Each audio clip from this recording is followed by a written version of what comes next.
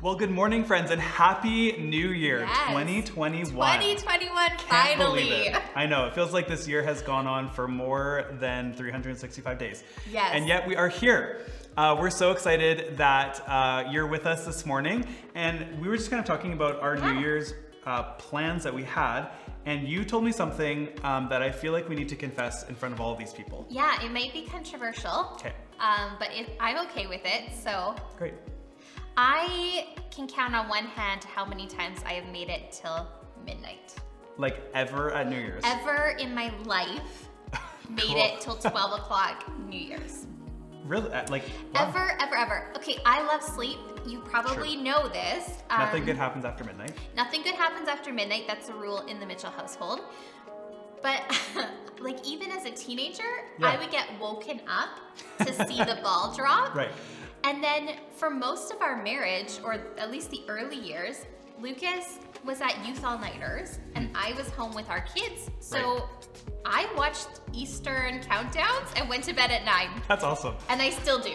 So when I was a kid, I was like so determined to stay up for New Year's. So I think it was like 8 or 9 maybe. And my parents finally let me. And so like the whole night goes on, whatever. The ball drops, everybody like shouts, Happy New Year. It's like this big moment. And I like looked at everybody after like the big moment had died down. And I was like, that's it? That's it. And they were like, yeah. I was like, I'm going to bed. I was like so upset about it. And so that's like very much shaped my future New Year's as well. Last year I moved on New Year's Day, so I had an early morning. And so, I mean, it's just anticlimactic. we're just maybe boring. I don't know. Well, we are boring, but also really great. You love us. If you don't know us yet, you will love us one day down the road. Even if we don't celebrate New Year's very well. True. So, Well, we are so excited to have a guest speaker, someone that we love. Yeah. And if you have grown up in Powell River, you might recognize him because Evangel Church was actually the church that Ken Russell grew up in.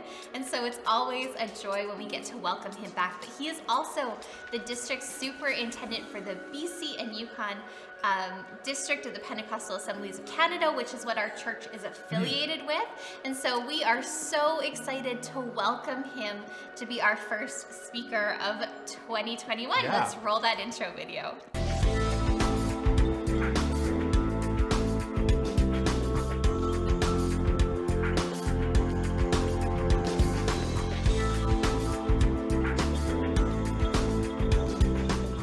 Hi, everyone. Thanks for joining us this morning or this evening if you're watching it in the evening service as well. I'm glad to rent some mental space in your mind today. I realize that all communicators of the gospel are on a rental agreement with listeners who allowed them into their soul for 30 minutes, and I better make this worthwhile to you because I know that rental space can close very quickly. You can block me out. There can be distractions that can take you elsewhere rather than hearing this sermon. And so my message this morning is called The Journey of Life. It's about the entrance and exit door of this earthly life. We are not settlers in this life. We're sojourners. Our life is not the beginning and end from birth to death. It's from eternity to eternity.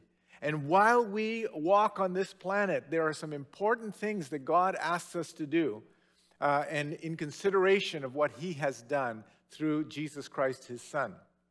Now, I read a book a few years ago. In fact, it dates back into the 80s and 90s where this book was circulating. It was by Dr. Maurice Rawlings. Maurice Rawlings was a cardiologist. He was actually an atheist in his early years. And he would do heart surgery and valve replacements. And there were times when he was taking a patient through surgery where he would actually lose them on the table. And of course, they would make every effort to resuscitate the patients. And some of them came back to life. And after they had been resuscitated, he asked them some questions because he was curious what the afterlife was like.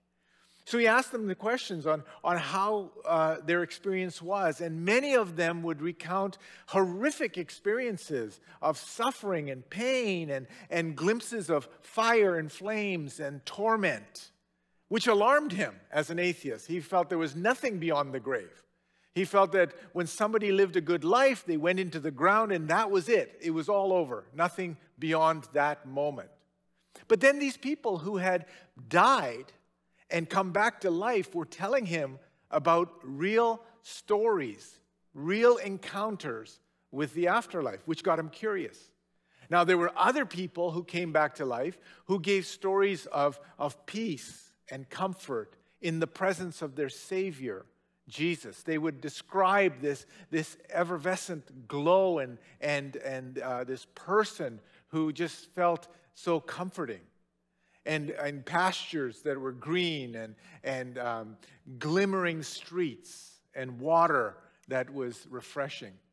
So Maurice Rawlings then wrote this book called Beyond Death's Door. And in fact, he has revised the book and updated it. So the later version of it was called To Hell and Back. And so those are great books, and they're probably out of print now. But they got me thinking about the afterlife. They got me thinking about what was actually beyond death's door. And if this life is a journey, then what happens when this journey is over? When I pass away, what will happen to me as a person, my body, my soul, my spirit? I recall being so concerned about this when we started pastoring in Duncan as a youth pastor. I was going through all of these emotions on how my afterlife would be lived. And here I am, a pastor. I was a youth pastor. I was a believer. I was spirit-filled. But I still was concerned about what would happen to me. And so one night, Brenda and I were sleeping, and we had this little apartment that was close to the downtown core of Duncan. And one night, having thought about all this and being concerned about the rapture and everything else, I was awoken in the middle of the night with this blaze of light in my room. And I immediately woke up in a panic, in a sweat, because I'd been thinking about this. I looked over, and Brenda was missing. She was not in the bed. I began to sweat. I began to panic. I thought the rapture had happened, and I had been left behind. Because, back then, the movies, A Thief in the Night and the other Left Behind series were circulating. And all I could think about was that guy in the field with the lawnmower still running and, wars and rumors of wars and all of those things. And now Brenda was missing in bed. And I thought I'd been left behind. Surely my life is not going to be filled with suffering. And right then, when I just about was ready to panic, I heard the flush in the ensuite, and I knew Brenda was still on the planet. And so if she was on the planet, I was safe, because if anybody deserved to go to heaven in the rapture, it would have been her. So those kind of thoughts, I think, all resonate in our hearts. We think about them. So tucked in my message today, which is an exposition of Christ's message, the Sermon on the Mount, which is found actually in Matthew chapter 7, I'll do verse 7 and 8, 13 and 14, and 21 and 23. But I would encourage you to read the entire chapter when you get a chance. So my message is about two doors, two directions, two destinies, and one big decision. One decision that every human being has to make. You see, this message is based on a parable that Jesus taught. And in a moment, I'm going to read that parable for you. Parables are stories that work on contrast and parallel illustration, where an earthly truth is contrasted with a heavenly reality. And Jesus would use this kind of teaching quite often. It was a form of storytelling in the scriptures. It was a form of conveying truth, yet veiling that truth so that people who did not believe could still fall under the mercy of God. You see, when Jesus taught in parables, he revealed truth to his disciples. But to those that were unbelievers, to those that were non-followers of Christ, this truth was a way of showing mercy so that they would be veiled from non-believers. This parable would engage them in a journey, but it would not condemn them for not believing. You see, this parable is a symbolic way of teaching truth. Here's a great quote by Warren Wiersbe. He says, "The meaning of parables is never too obvious. And indeed, the purpose of parables is not to settle or define issues, but to challenge us to think more deeply about eternal issues, to think about things that really affect us at the end of this life's journey. So here's the parable. Let's read it together. Verse 7, Jesus says this: "Ask, and it will be given to you. Seek, and you will find. Knock, and the door will be opened to you. For everyone who asks, the one who seeks finds, and the one who knocks, the door will be opened." Now, he goes on to say this in verse 13. Same chapter, verse 13. "Enter through the narrow gate, for wide is the gate and broad is the road that leads to destruction, and many enter through it." Enter through the narrow gate. Verse 14, "But small is the gate and narrow is the road that leads to life, and only a few find it." Matthew chapter 21 is toward the end of this discourse. And Jesus again says, "Not everyone who says to me, 'Lord, Lord,' will enter the kingdom of heaven, but only the one who does the will of my Father who is in heaven. For many will say to me on that day, 'Lord, Lord, did we not prophesy in your name, and in your name drive out demons and perform many miracles?' Then I will tell them plainly, 'I never knew you. Away from me, you evildoers.'" You see, this is a pretty sobering passage in Matthew because it deals with the journey of life, and it sets out some criteria on who will enter eternal life and who will enter into destruction eternally, and what the criteria is in moving into eternal life. It's not just professing that Jesus is Lord, it's actually doing the will of the Father. It's actually going a step beyond mere verbal assent, mere lip service to Jesus, like purchasing an insurance policy, rather than actually following Christ, becoming fully devoted followers of Jesus Christ.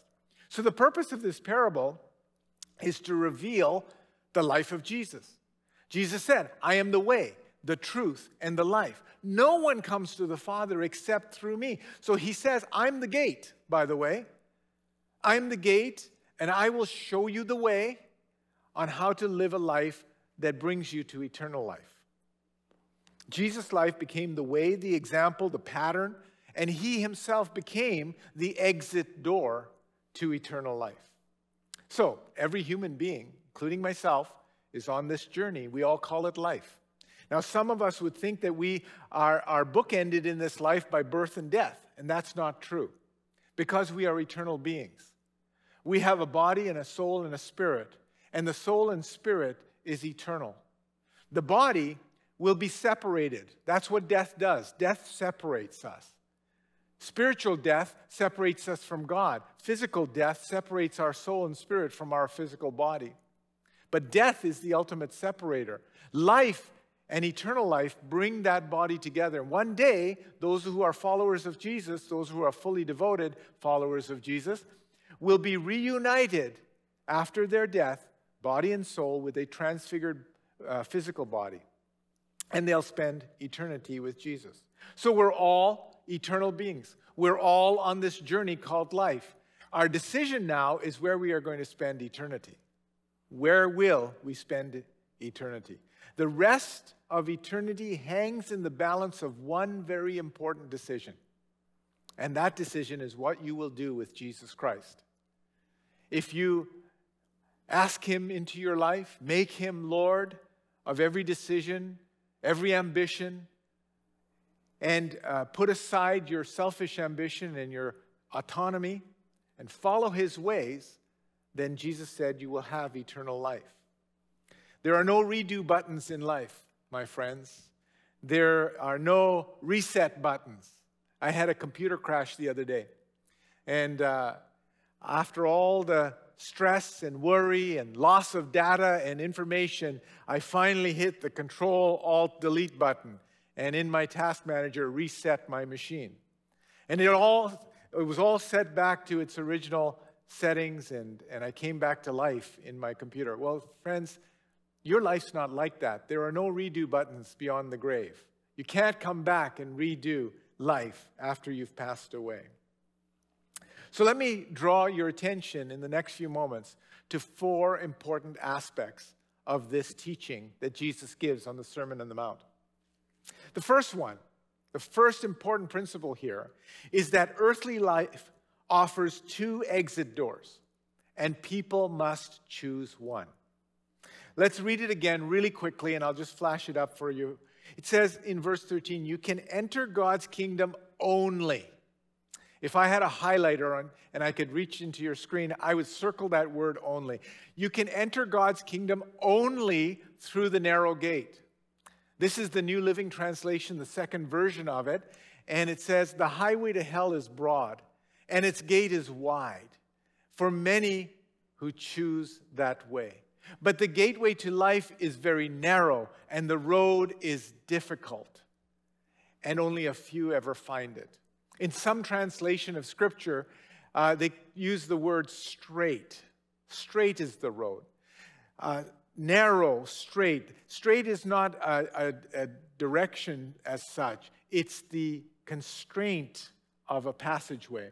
Kind of like the Strait of Malaspina. It's a narrow body of water between 2 islands, and it causes a narrowing of the passage for boats. You see, the word pule, the word that directs us to that illustration that Jesus is using of the gate, says that this is either an exit or an entrance. So when someone exits earthly life, they enter into the eternal realm. The wide door, the wide exit leads to destruction, but the narrow door leads to eternal life. It's very distinct, not straight and crooked, but straight in terms of narrow and constrained. It's the size, not of the door that matters, but it's the size of the life that's trying to enter in. You see, our selfish ambition won't fit through that narrow door. Our autonomy in life won't fit through that door. Our self-will, our self-determination, our sin will not fit through that narrow door. We must ask God to remove that from our lives so that we can enter through to eternal life. Let me read a passage that was said to Timothy, a protege of the Apostle Paul. He writes this, he says, "For there is only one God and one mediator who can reconcile God and humanity, the man Jesus Christ. He gives his life to purchase freedom for everyone. This is the message God gave to the world just at the right time." You see, the wide gate worldview is somewhat flawed. This wide gate philosophy says every good person gets to go to heaven. You just have to have a shred of decency. You don't have to be Billy Graham. You just don't have to be an axe murderer. Just do nice things in your life. Some people would say this whole eternal life and eternal destruction, heaven and hell, is all figurative. It's not real. It's not literal. God is a loving God, and he's prepared a nice place for nice people, so just be nice. That's a bit of a flawed worldview. The wide gate philosophy is not equitable either. You see, the wide gate philosophy says that morality is subjective, that there is no absolute truth, so you can't tell someone how to behave based on some absolute rules. That's the wide gate philosophy. Good is all you need to be. You just need to do good things, and it doesn't matter what your sexual choices are like. It doesn't matter how you behave or what you think. That's not true. That falls short of what the truth is. You see, it's the first thing that God wants us to notice about this is that good will never be good enough, because good is not how you come into eternal life. There was a rich man in the Bible, Matthew chapter 16, who said to Jesus, "Teacher, what good thing must I do to have eternal life?" And Jesus says, it's not about good. Go sell your possessions, give them to the poor, obey all the commandments. And the rich man says, no, I've done all that. How do I get to eternal life? He says, sell your possessions, give them to the poor, follow me. And he couldn't do it. He couldn't do it. You see, good is never good enough. But secondly, bad is never bad enough. Because that's the whole reason why Jesus came to this earth. So that people who had sinned against God, sinned and broken and transgressed God's laws, would have hope. That by believing in Jesus and receiving him as their redemption, they would have eternal life. So it's not a matter of how good I can be or how bad I was. It's about believing in the way, the truth, and the life. You see, God doesn't want anybody to perish. God doesn't want anyone to enter into destruction after their life is over. He wants everyone to come to eternal life. And 2 Peter chapter 3, verse 9 says, "He, the Lord, does not want anyone to be destroyed, but everyone to come to repentance." So, just at the right time, Jesus lays down his life and says, "I'm the gate.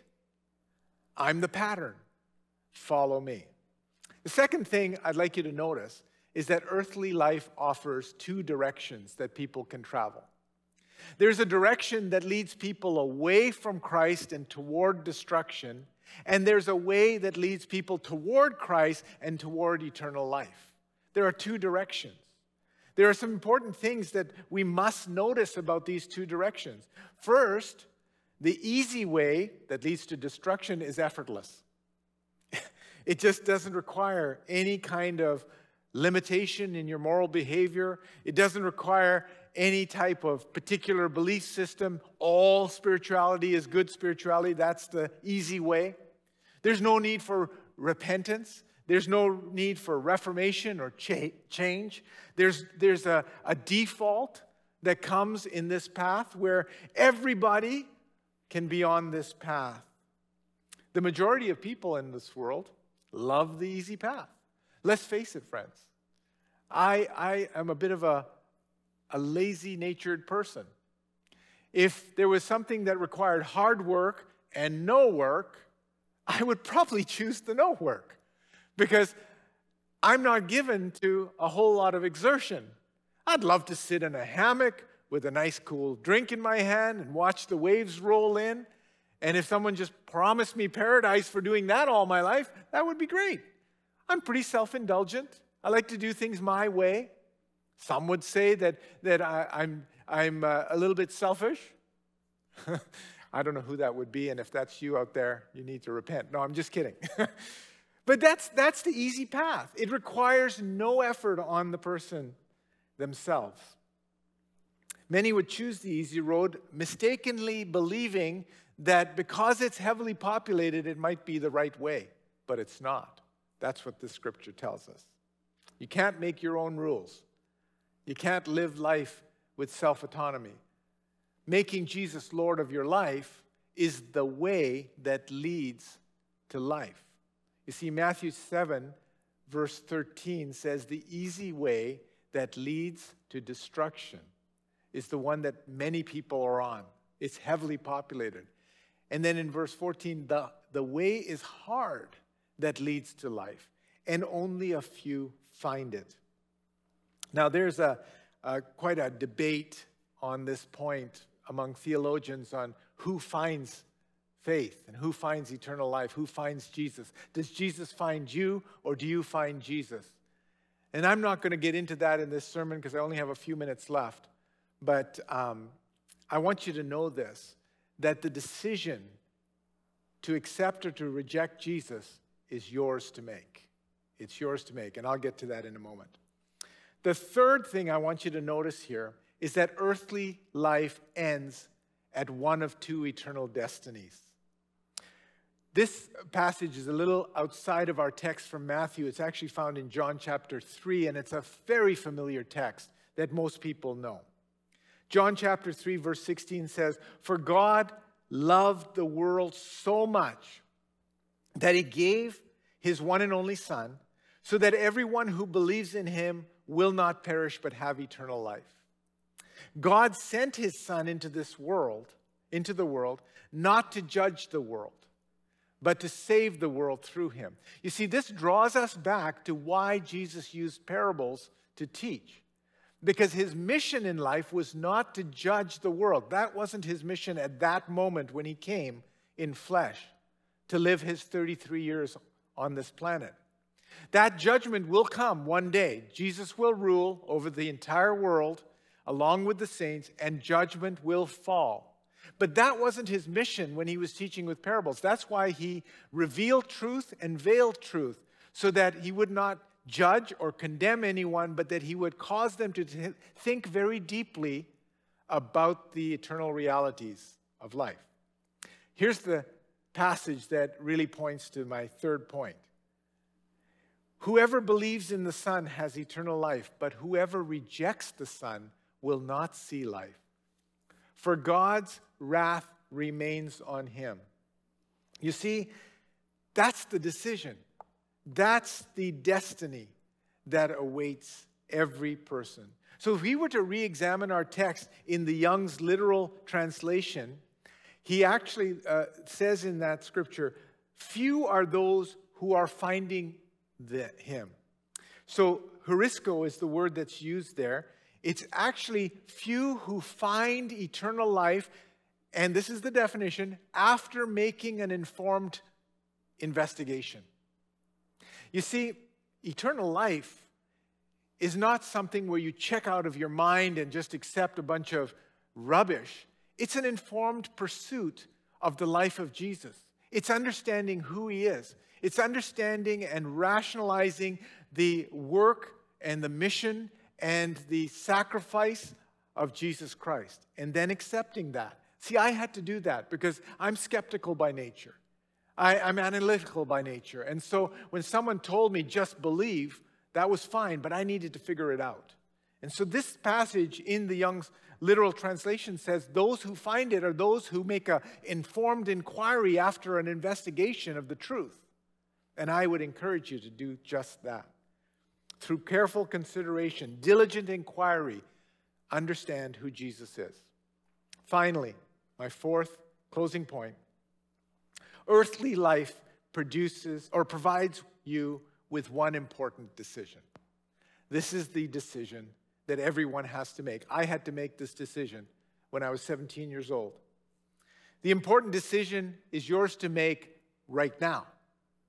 It's an important decision to either accept or reject Jesus. To make him Lord of your life. Not just to know him or to cry out, Lord, Lord, didn't I do this for you and didn't I do that for you? Lord, didn't I go to church?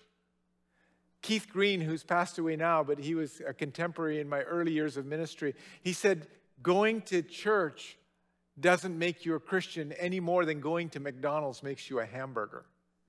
You have to make an informed inquiry and an important decision to accept or reject Jesus. This decision is found in verse 18 of John chapter 3. Whoever believes in him will not be condemned, but whoever does not believe stands condemned already because they have not believed in the name of God's one and only Son. You see, this important decision has two parts. First, accepting or rejecting Jesus, and then secondly, doing the will of his Father in heaven. So friends, I just want to close today with an invitation.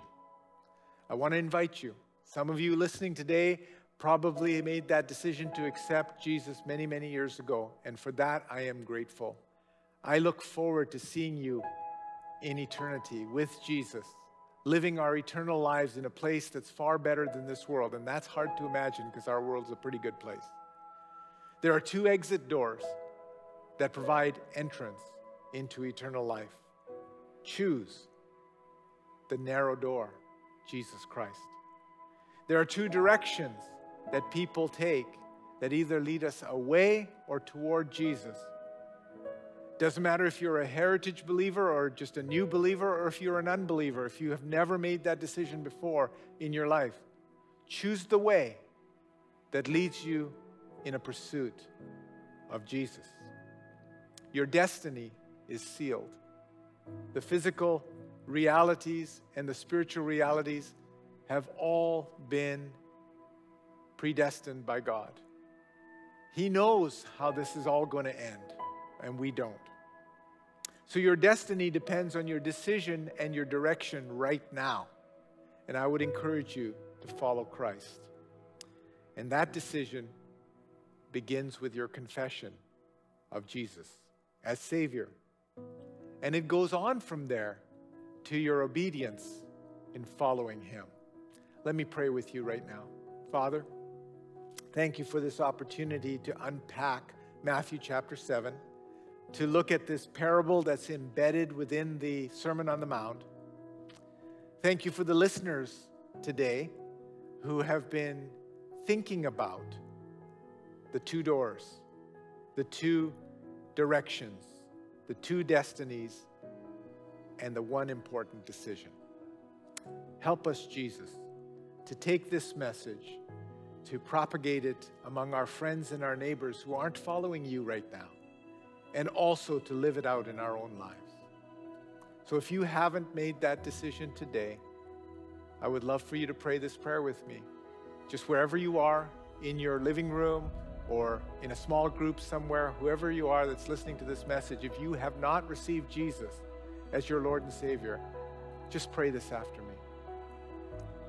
Jesus, I'm coming to you now. I want to ask for your forgiveness. Forgive me for everything that I've done that has been contrary to your will and your purpose for my life. I receive you as my Lord and Savior. I abandon my moral autonomy and I make you Lord of my life. Forgive my sins and receive me as your child. I love you, Jesus. Amen. Well, what a great message from our very own Powell River born and raised Pastor Ken Russell. Lisa, you just have one announcement for us. I do, and that is giving.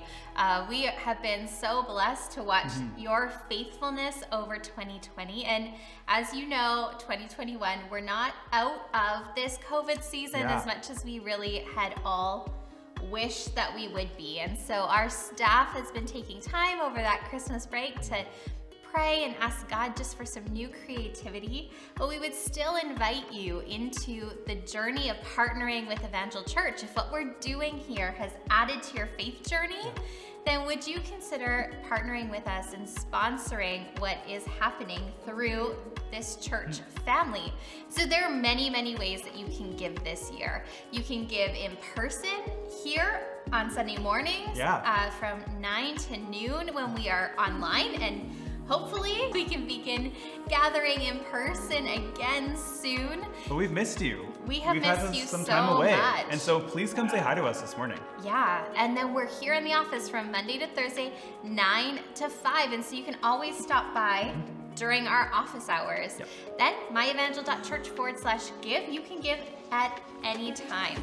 And for 2021, if you give in any of those capacities, you will get a tax receipt at the end of the year. Yeah. Well, thanks, friends, so much for joining us. We will see you again next week. Happy 2021.